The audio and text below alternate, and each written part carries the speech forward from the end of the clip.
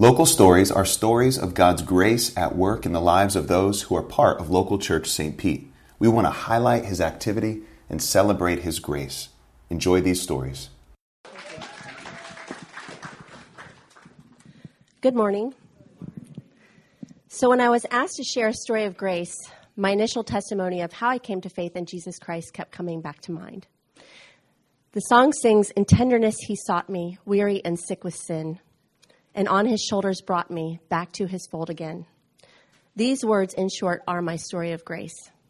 I was a lost sheep, and for years, even in the deepest crevice of my sin, Jesus would come and whisper into my heart, "You are my lost sheep, and I leave the 99 to come get that one."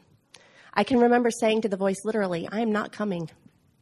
Nevertheless, when I finally did cry out for His help, He rescued me and pulled me out of the deepest pit of destruction and set my feet on solid ground. I'll never forget the night my husband and I walked into our local emergency room with our 1-year-old son screaming in pain. It was early in the morning, and he'd been inconsolable from an ear infection for most of the night. Thankfully, we didn't have to wait too long for our son to be admitted into the hospital. While we waited for the doctor, my husband and I did what we could to comfort our son. We rocked him and held him. Nothing helped until the ER doctor came into our room. Her voice was gentle and soothing as she spoke to us and looked our little one over. There was something very different about this doctor. She was kind, calm, and peaceful, and she spoke to us as if she really cared about us, not as a doctor, but as a friend. Her presence was incredibly comforting, and we were relieved to have her tending to our family. Months later, I walked into the front doors of that same hospital. This time, the patient would be me, and the reason would be miles away from anything I could have ever imagined. I was suffering from a psychological breakdown, and I was not able to decipher fact from fiction. I was scared and despairing. The path leading up to these devastating circumstances was paved with over 20 years of alcoholism and addiction.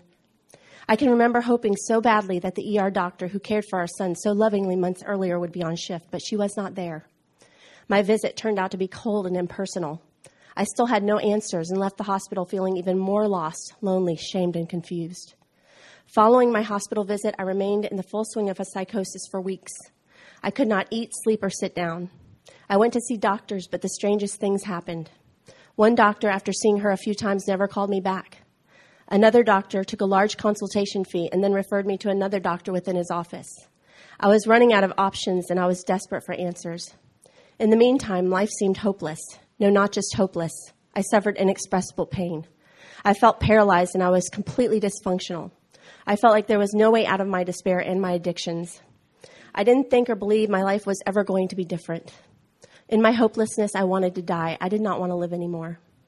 Before my breakdown, I had been taking my children to church because I thought it was the right thing to do. I would go each Sunday having no idea what it meant to know Jesus personally. After my breakdown, I didn't go back to church for a few months. I thought everyone who looked at me could see what I had done. I was cloaked in shame. Then one Sunday, by God's grace, I found myself sitting in the pew again. I can remember hearing the pastor announce a women's Bible study and thinking I should go. I was late my first night to Bible study. The first person my eyes fell upon was so familiar to me, but I couldn't place her. She welcomed me with kindness and told me I could join her group. During the message, it was as though it were just me and God in that room. Everything the speaker said was everything I was going through. It was as though God was telling me all about myself, things that no one else knew. I learned that all the sinful things I had done to come to a place of such shame were already forgiven because of what Jesus had done for me on the cross. I also learned that not only was I forgiven, but because of the resurrection, God could use all of it for my good. He could give me a new life. When I heard this and believed, I was healed. He took my confusion and replaced it with peace. Like the song reads, "His love sought me, His blood bought me, and His grace brought me to the fold of God." It happened in an instant. I realized later on that the woman who took me into her small group study that night, the first one I saw when I walked in the doors of that Bible study was the ER doctor. I wanted so badly to be in the emergency room that day when I came in alone and lost. It was Jesus in her that I wanted all along. Even before the time of my ER visit and until that first night of that Bible study, I searched for someone to help me to give me answers. By His grace and in His great love, God guided me to a place in my own heart and circumstances where I could see that there was no other answer but His Son, Jesus Christ. When I finally got to that place, The ER doctor whose comforting presence I longed for when I was alone and lost was there to lead me into his presence, to usher me from the darkness into the light.